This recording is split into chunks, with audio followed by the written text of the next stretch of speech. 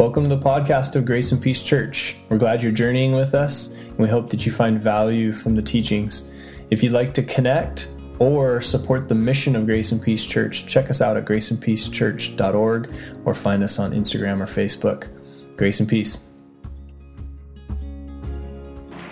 So we're in a series where we're going through the book of Mark, and we are kind of going through it thought by thought, and it's kind of a long journey. Like, we've been in it for a while. We're going to dismiss the kids. Sorry. Have an awesome study, you guys. Don't trick us again. That's right. Trick them into staying. So we're going through this, the Gospel of Mark, and we're in chapter 12, and it's been a long journey because we're just taking it a chunk by chunk. And this week, there is a really big chunk of scripture that I'm not going to read, okay? I know that sounds weird. But what I'm going to do is I'm going to give you homework. And I know that's just horrible to walk into church and be like, all right, they gave me homework right off the bat. No, I'm going to just basically give you a summary of each one of these topics. And what I want you to do is read it this week sometime. Because there's three major questions that are asked of Jesus, three conversations that take place. And I think to get to the point, I'm going to take the highlight of each one. And then if you want to dig in deeper, you can do that on your own. But I would highly encourage it because these conversations that Jesus has are really powerful. First thing, what I want to do is, the title of this is 3 questions because Jesus asked 3 questions, right? There's 3 different postures, so there's 3 different people asking these 3 different questions. And so we're going to look at their posture and how they come to Jesus with the question and how they approach him. And then begin to reflect on how do we basically question? How do you question? How do you question God? Is it with a, what's up with this? Or is it teach me. Let me know more about what's going on here. Help me to understand. There can be different postures and different approach to how we engage our faith. And even different seasons and how that looks. And so basically I want to look at these 3 questions and begin to unpack them. And before I do that, to give you some context, questioning and the way that we question either comes from an approach of, I already have the answer and I'm asking you a question, and if I don't like your answer, I'm going to keep moving on, right? You guys have gotten those kind of questions? Or there's a question that's very much just into learning, what are you interested in? And you're genuinely interested in what the person is interested in. And there's every kind of variation in between there, right? So loaded questions, maybe you've heard of that before, that term. That can happen, and we're going to look at that. And just to kind of illustrate this a little bit, I'm bivocational, and so for my side job, I build spear guns, custom spear guns. And when I get custom orders, when people come in, I can do one of 2 things.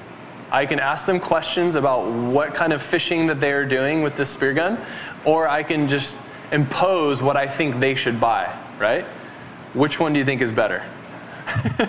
Right? You guys know what that's like when you're in a store somewhere and they're like, no, this is the best. And you're like, that's not what I need. And so when I have people come in, I've learned through trial and error and some mistakes, is to ask them questions. What kind of fish are you going for? Because when you spearfish, many of you probably don't know this, but there are different size guns. There are different size weapons basically to shoot fish. And if you're opposed to fishing, I'm sorry, but that's what I do. And so you need different size spear guns for different size fish. And so if I give someone a way too big of a gun that they can't even load, that they can't use, that just is cumbersome, that's meant to be for large pelagic fish, it's useless to them. So I start with by asking some questions. What are you going to be hunting? What are you doing with it? And then begin to go from there and build custom spear guns accordingly.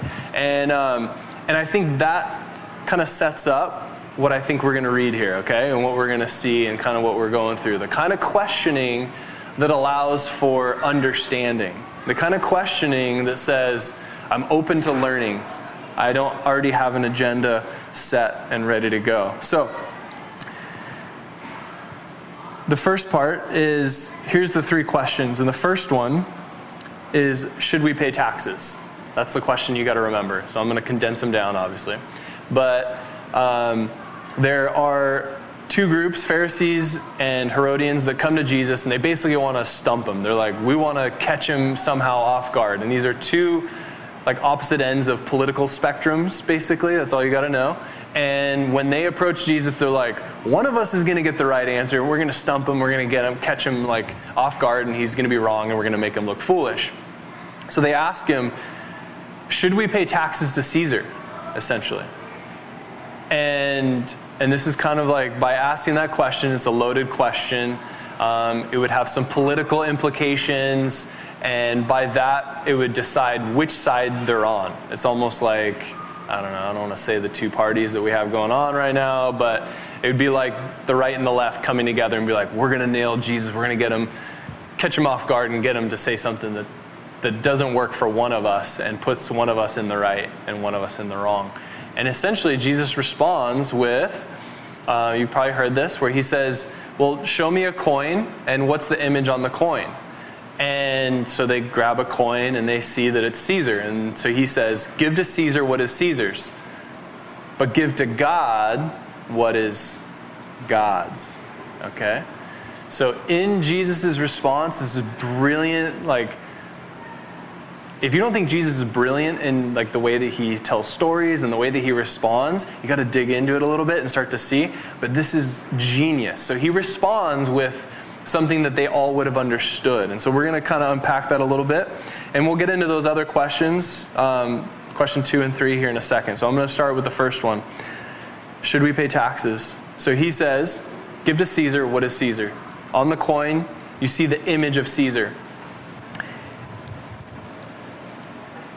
By Jesus asking whose image is on there, he's basically rewinding to an understanding that both parties would have had, Herodians and Pharisees and whoever else, in the Jewish culture, would have understood from Genesis 1 that the image is important. The image of everything is important. So when they see the image of Caesar on there, Caesar claimed to be Lord. Caesar claimed to be all-ruling, all-powerful. He's the one that you need to bow down and worship to. So obviously the Jews are like, no, we're not into that. We don't want to be a part of that. And so if Jesus at all acknowledges this, then we have to be a part of it. And what Jesus does is he says, give to God what is God's. And what he's referencing is that image. We are created in the image of what? God. You've maybe heard that passage before. It goes all the way back to Genesis, to the creation story, where God created man and woman, and he said it was good. And he made man and woman in the image of God. And so the image, that idea of Jesus asking about what image is on the coin, the image that is displayed in every single one of us is the image of God.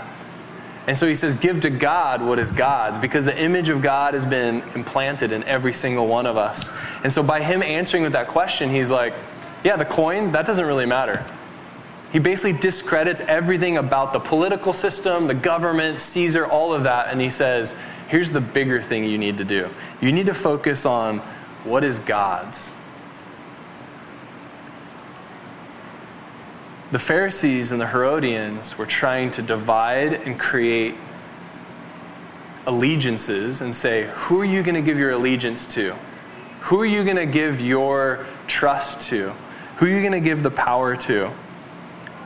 And what Jesus says is, none of them. He says, you can pay your taxes, you can do that, but your allegiance lies in one thing, essentially. Because they would have understood that the image of God is the more important thing than anything else. And so he says, give to God what is God's, and that would be your life. And by him saying that, he's not just saying give some lip service, go to church on Sunday, read your Bible a little bit. He's like, give your entire image, your entire being, everything about you to God's. The same way that you would give the coin back to Caesar if you had to pay some taxes. He's like, but you, everything about you, give it to God. So he gives them the ultimate trump card answer that's just all of that doesn't matter. What matters is that you and your life are completely centered around Jesus. And that is it. no political system, no political party, none of that. He's like, sure, you can maybe like have some opinions about those things, but your life is so committed to Jesus that that ends up being the central focus of all that you do. And their response is beautiful. Watch this. He says, it's Mark 12:17. He says, give Caesar what is Caesar's, but give to God what is God's. And their mouths hung open, speechless. That their response was like, oh, dang, he got at the core of what we're really meant to be thinking about. Because all of them would have understood it, okay? They all would have understood, like, oh, he just got at the thing, beneath the thing, beneath the thing. We're worried about surface stuff. And he's like, no, what really matters is your heart and all of your life and what you're dedicated to and committed to. So, really beautiful answer there. So that's the first one. And I want to take a moment to really kind of, I guess, clarify that a little bit more, because Scripture is really, like, Jesus is really clear about our allegiance, our commitment, our focus being solely on Him and nothing else. Talks about it a lot. And Paul talked about it in Philippians, and I just want to kind of show you a couple passages so you understand where I'm coming from. But Philippians 3:20 says, but our citizenship, so like who we live under, is in heaven. Our citizenship is with God. Philippians 1:27 says, above all, you must live as citizens of heaven, conducting yourselves in a manner worthy of the good news about Christ. That the mission, the gospel, the good news is meant to be the most important thing in our lives, the most important thing that we value. And so our citizenship is completely committed to following God. And Jesus talks about multiple times, like, you can't serve two masters, you can't serve God and money, you can't serve the government and money, you can't serve anything, you can't serve people and money. You've got to be committed to this one thing. 1 Peter 2:11 says, dear friends, I urge you as foreigners and exiles to abstain from sinful desires which wage war against your soul. And so he's like, you are definitely a foreigner and exile. Wherever you're at, you're still going to be a foreigner and exile, because your citizenship is in a kingdom that is beyond just what we have, the borderlines that we have, that we've drawn around our globe. Does not matter. He says you are an exile, like you're meant to be separate from everything else that exists here, any kind of structure that we've created. So the response Jesus gives cuts straight to the core of what matters most. Is your life committed to it? And so here's the second posture, the second question. So that was the first question. Should we give to Caesar money? Jesus ruins him with that one. So second one is a conversation about basically a person comes to him and wants to bring a very technical question about a woman who's married to a man, who the man passes away, and then in that culture, that woman then would have married the next brother in line, okay? And what happens there is then he's trying to like come up with the most crazy scenario, right, that could exist. And so he says, is like, well then if that woman marries that brother, and that brother dies, and then has to marry the next brother in line and does it 7 times. The story just keeps going, and it basically happens 7 times. And then he basically says, so when they die, who is her husband? When they die and go to heaven, who is her husband? It's like trying to stump Jesus again. And it kind of raises a couple of questions, which we'll get into. But Jesus basically responds based on the posture of this person's question. So this person's question is trying to like come up with a ridiculous question that probably wouldn't happen to try and catch Jesus in some kind of, I guess, off state there. And so what another homework assignment I'm going to give you guys is Google, will we be reunited with loved ones in heaven? I'm going to get controversial right here. I'm not going to give you my answer, but if you begin to ask this question of like, who are we going to see in heaven? Are we going to have our spouses? Are we going to have our animals? Are we going to have our dogs? Like, yes. Who are we? Yes, we already know the answer. Like, whatever you answer, however you answer is fine. he's basically just trying to say is like, are we going to see all these people in heaven? And Jesus again gets at the core of it, which we'll get the answer in a second. But when you begin to look up passages that talk about this, it's very vague. Like, you can get into it, and like, we all probably have our answers. If we pulled the room right now, you guys would all give me some kind of answer about like, we're all going to be partying, and we would know each other, and we'd like see each other by name and face, and we'd recognize each other, and we'd just party in heaven. Scripture, when you Google it, if you say like, what's heaven going to look like? Who are we going to see? Who are we going to be married to in heaven? And all this kind of stuff. It's very vague. I would challenge you to do your research and like really dig into it, okay? So I'm not going to give you my answer. But I would say question, as we're in this vein of questioning. Question it and begin to see what you come up with, okay? Because there are plenty of resources that will give you a list of everything it says about heaven. But essentially, and I'll give you a little bit of like my take on it, which kind of leans towards Jesus' answer here, is when Jesus had conversations with his disciples, when he sat in the upper room with his disciples and had communion, had Passover meal, he said, I will not drink this cup again until I see you in heaven. So that tells me that Jesus acknowledges that we will see each other in heaven, but the priority of what happens in heaven will not be relationships between spouses and siblings and all that stuff. That it will be centered around love of God.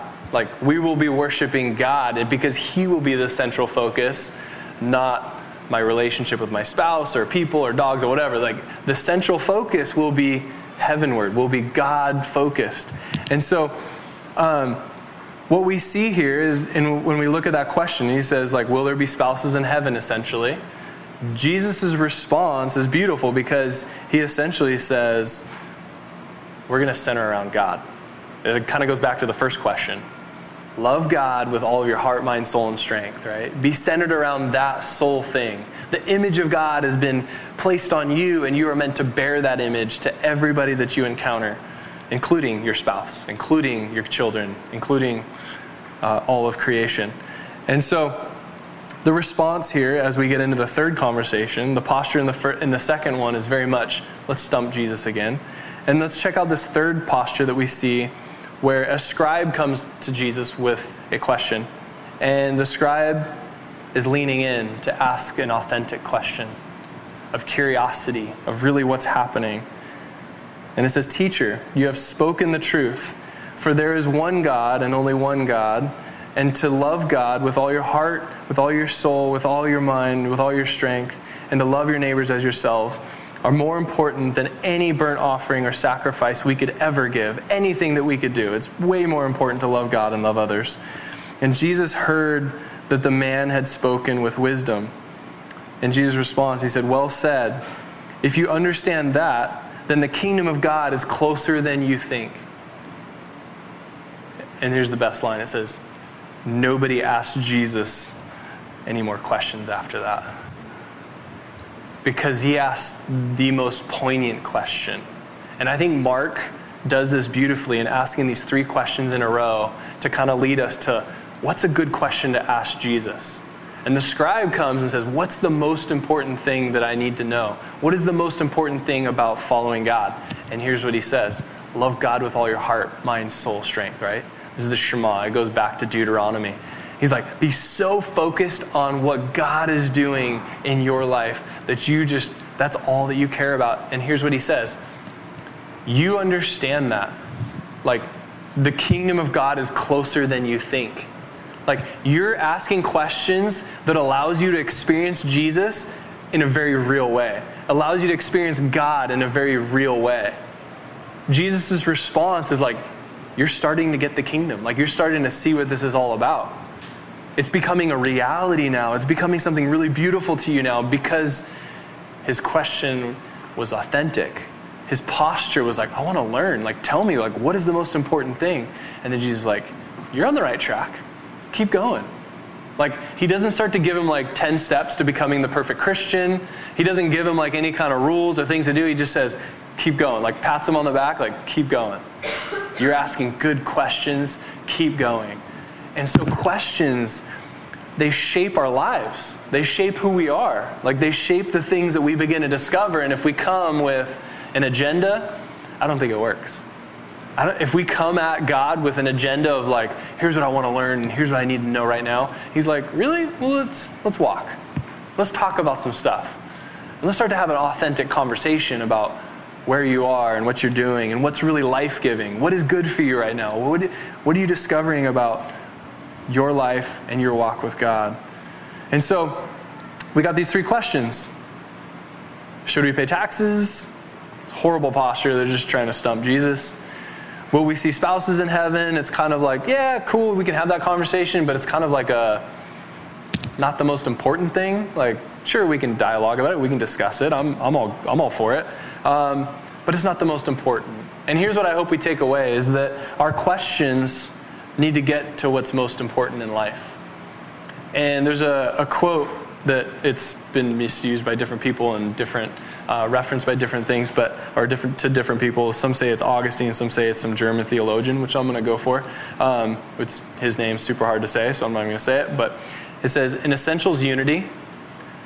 In non-essentials, liberty. And in all things, charity. And what this tells me and what this points to is get at the core of what's most important, the essentials. The questioning that happened here was they were focused on peripheral conversations. They were not focused on what is most important, the essentials, the things that transform life. And that third question, the scribe comes with a question that says, what's the most important thing in knowing God? And he says it's loving God and loving others.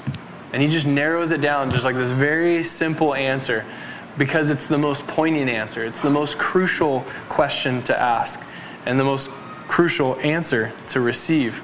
And so I think that should be our posture as we begin to engage questions, as we begin to engage conversations with people, because what we can learn here is how to have conversations about faith, how to have conversations about God, about the kingdom, that I'm sure many of you have had, that have gone really horrible or gone really good.